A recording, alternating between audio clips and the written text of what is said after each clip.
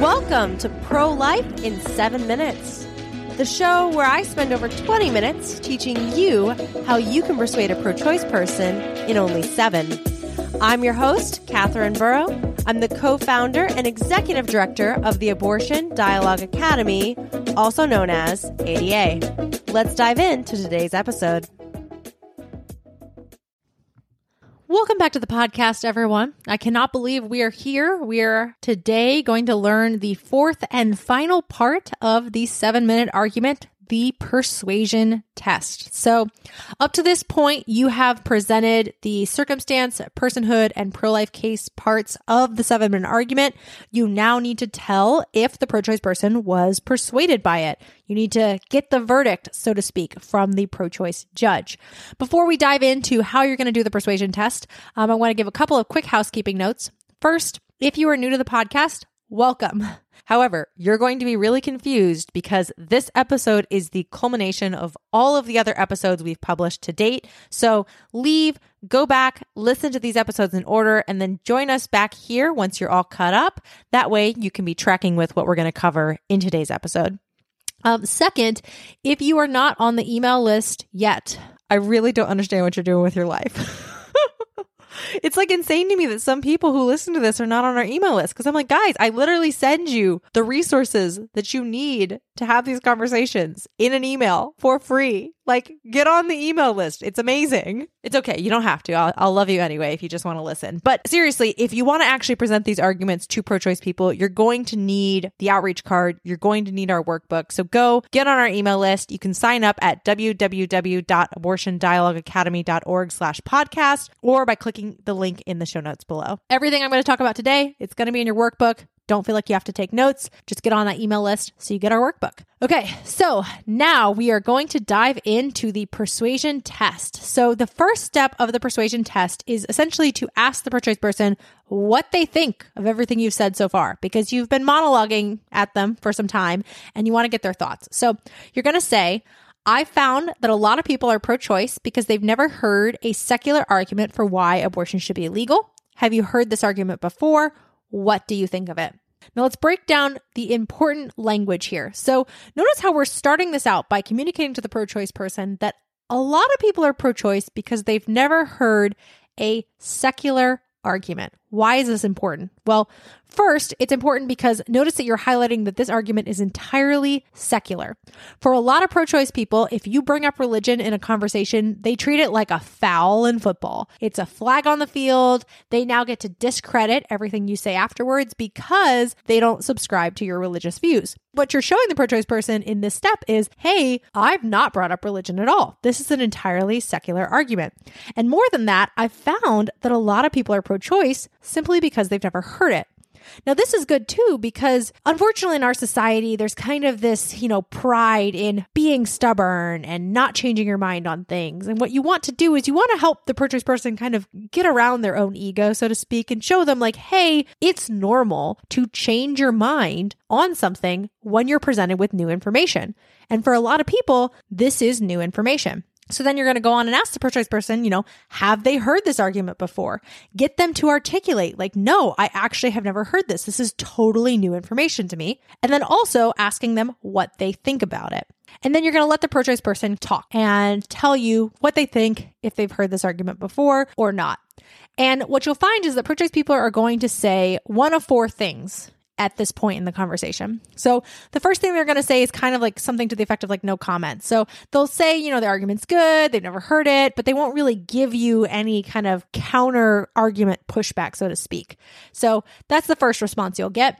The second response you'll get is they will return to a circumstance argument. So if you remember from the 3 different types of pro-choice arguments podcast episode, a circumstance argument is when they're assuming the fetus is not a person. So typically they'll bring back up difficult situations, that women find themselves in as, the reason abortion will still needs to be legal in these cases. So they'll return to circumstance. That's probably one of the most common responses you'll get. Third response you will get is something to the effect of, I don't want to force my views on others. Like, yeah, I agree with you, but I just, I don't feel like I can tell other people it's not my place. It's kind of this, I don't want to force my opinion type response, which for the record is technically a circumstance argument, but I'm going to explain in a bit why I kind of categorize them differently. And then the fourth and final response you'll get is sometimes, very rarely, you'll get a really in-tuned pro-choice person who will actually kind of return to a personhood argument. Because if you remember, circumstance arguments, forcing your view, they're really just assuming the fetus is not a person. And behind that assumption is the argument that it's not a person. So if a pro-choice person is really tracking with you, they're just going to jump right back to personhood, because that's really what they're saying when they're saying, well, what about poverty? I don't want to force my view. They're really saying to you, like, I'm still just not convinced it's a person.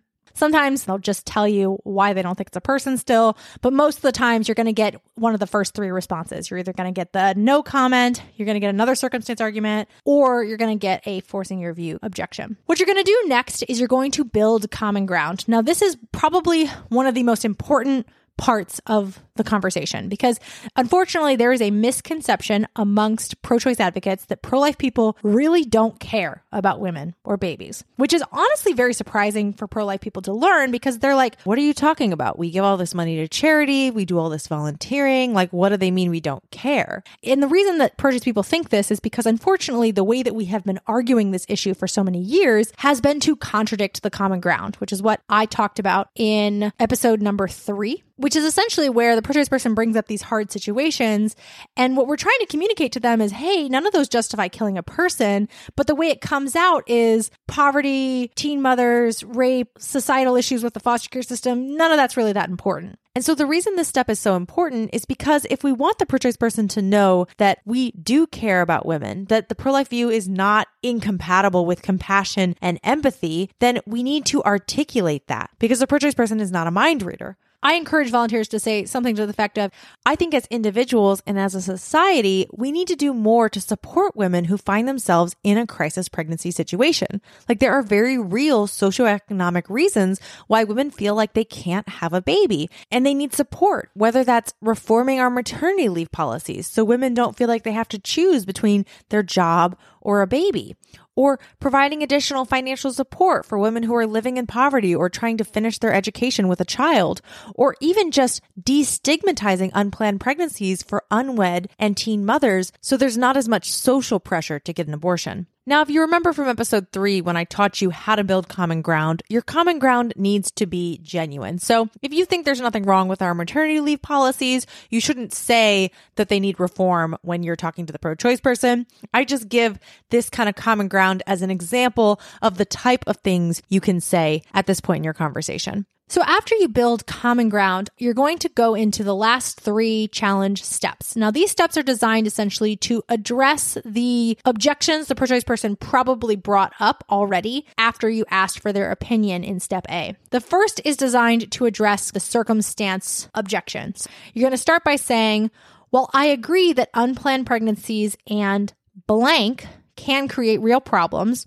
I just think killing an innocent person is not an acceptable solution to those real problems. The blank is where if the pro-choice person gave you a circumstance situation argument, for example, poverty, you would insert it into the blank. So you would say, while I agree that unplanned pregnancies and poverty can create real problems, I just think killing an innocent person is not an acceptable solution to those real problems. Now, if the pro-choice person didn't give you a circumstance, you would just omit that blank part. So you just say, well, I agree that unplanned pregnancies can create real problems.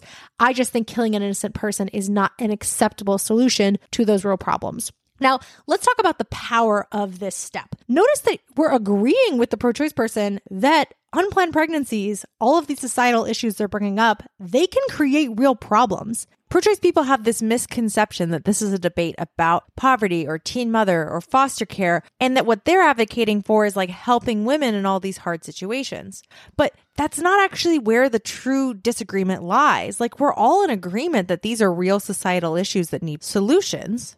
Where the disagreement lies is what is an acceptable solution. there's kind of this misconception that like pro-life people either like don't think these problems are real or that they're not serious or that we don't want solutions to them. But what you're showing the pro-choice person is we're actually all on the same side here. We all want women and children and society to flourish. We don't want people to suffer. We agree with you that these are real problems. That's not what this debate is on. What this debate is on is what is an acceptable solution. And that word acceptable is really key here because abortion is technically a solution, but killing innocent people is not an acceptable solution to real societal problems. It's not acceptable for the mothers. It's not acceptable for the babies. And it's just not acceptable for our society. And that's why you're saying to the pro-choice person with this step, I just think that killing an innocent person, because this is what we've just proven that abortion is. Abortion is killing an innocent person. And that innocent word is also really key here because we don't want to let the abortion issue get confused or conflated with other controversial issues or other times that we allow legal killing like self-defense or war or sometimes even the death penalty. So we're showing the pro-choice person that regardless of what they think about all those other situations, abortion is categorically different because it is killing an innocent person. And killing an innocent person is not an acceptable solution. So it's not that these problems aren't real. It's that killing people is not a good way to solve them, not an acceptable way to solve them. And this is a really powerful step. Now, the next step is also really powerful, and it's going to be responding to this forcing your view idea that the pro-choice person often says, but sometimes it's just thinking. And what this step is to say to the pro-choice person, there is a misconception that pro-life people want to force our personal opinions on others. But in reality, we just want the most uncontroversial law, the law against killing innocent people, to protect all people. Let's talk about the power of this step. You're addressing head on. There is this misconception that pro-life people want to force our personal opinions on others. They maybe think that we just have this religious, weird personal opinion, and we're now trying to shove that personal opinion down other people's throats. But that's not what's happening. That's not the reality. The reality is that we just want the most uncontroversial of laws. Think about it. The law against killing innocent people, that is one of the most uncontroversial laws in America today. And we want that law to protect all people, born and unborn. So notice how with this step, you've really addressed the concern, oh, I can't be pro-life because I'm like going to be forcing my view on others. And really, you're just showing them, no, all you're saying is that all people deserve protection in our society. We want the most uncontroversial law, the law against killing innocent people, to protect all people.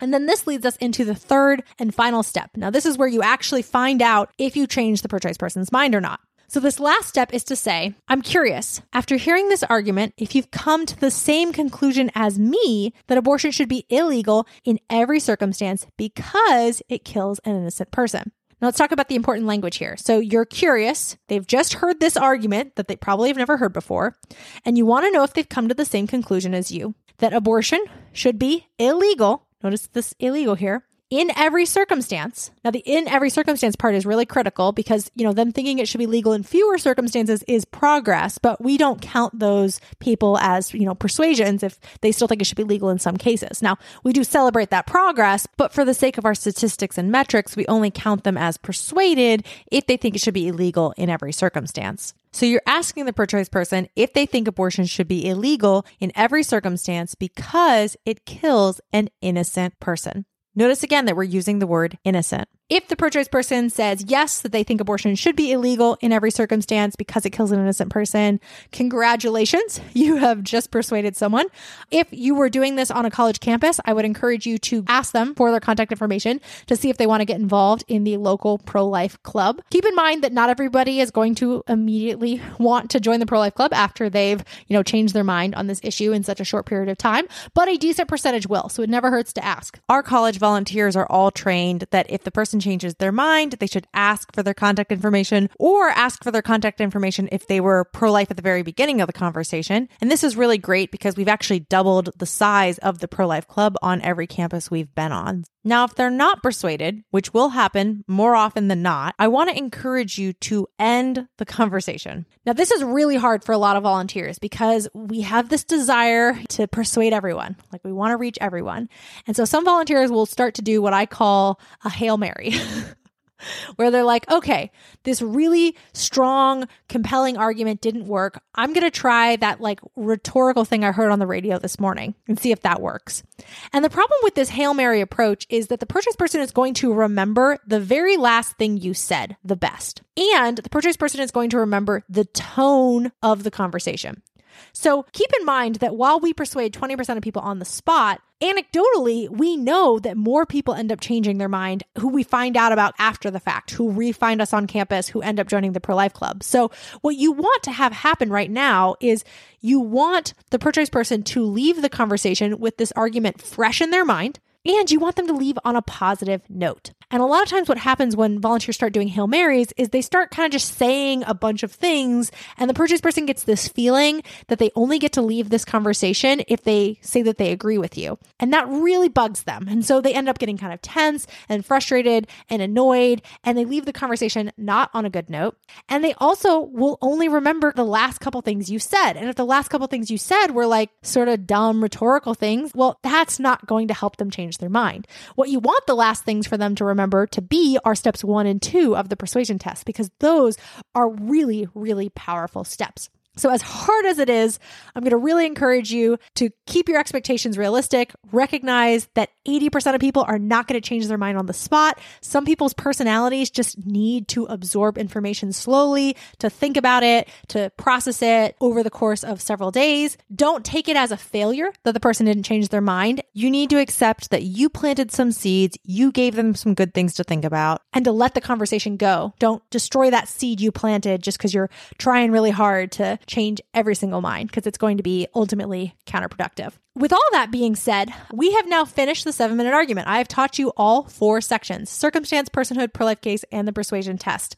As always, you are going to have the most success if you memorize the exact language we use in each step. We spent a lot of time field testing this language, and when you do each step the way we teach it, it ensures that you're clear, that you're concise, that you're precise. So memorize it, memorize it, memorize it. The argument is going to be the most persuasive when you memorize it. Use the words we give you instead of trying to put it in your own words and risk making it less clear to the pro-choice person or more confusing. With all that being said, many of you are probably curious, okay, well, what does this actually sound like when you string it all together? In our next episode, I'm going to play an audio recording of a real conversation between one of our volunteers, Caleb, and a pro-choice woman. We obviously got her consent to record this conversation. So all of you listening can hear a full conversation start to finish. That episode will also include an interview with one of our volunteers, Caleb, where he'll give his advice for having your first conversations with pro-choice people. And finally, I'm also going to share some information about our College Conversations program for those of you who are interested in learning not just our apologetics method, but also more about the organization and how we came up with these arguments. So tune into that episode to learn all of that. If you liked today's episode, you can help support the channel by leaving us a 5-star review. Make sure you hit that follow button so you never miss an episode. And if you haven't yet, sign up for our podcast email list on our website. That's www.abortiondialogueacademy.org/podcast. That way you get all the training exercises from the show delivered right to your inbox. Now, I will see all of you next Saturday as I continue to teach you how you can persuade someone to be pro-life in 7 minutes. Until next week, God bless.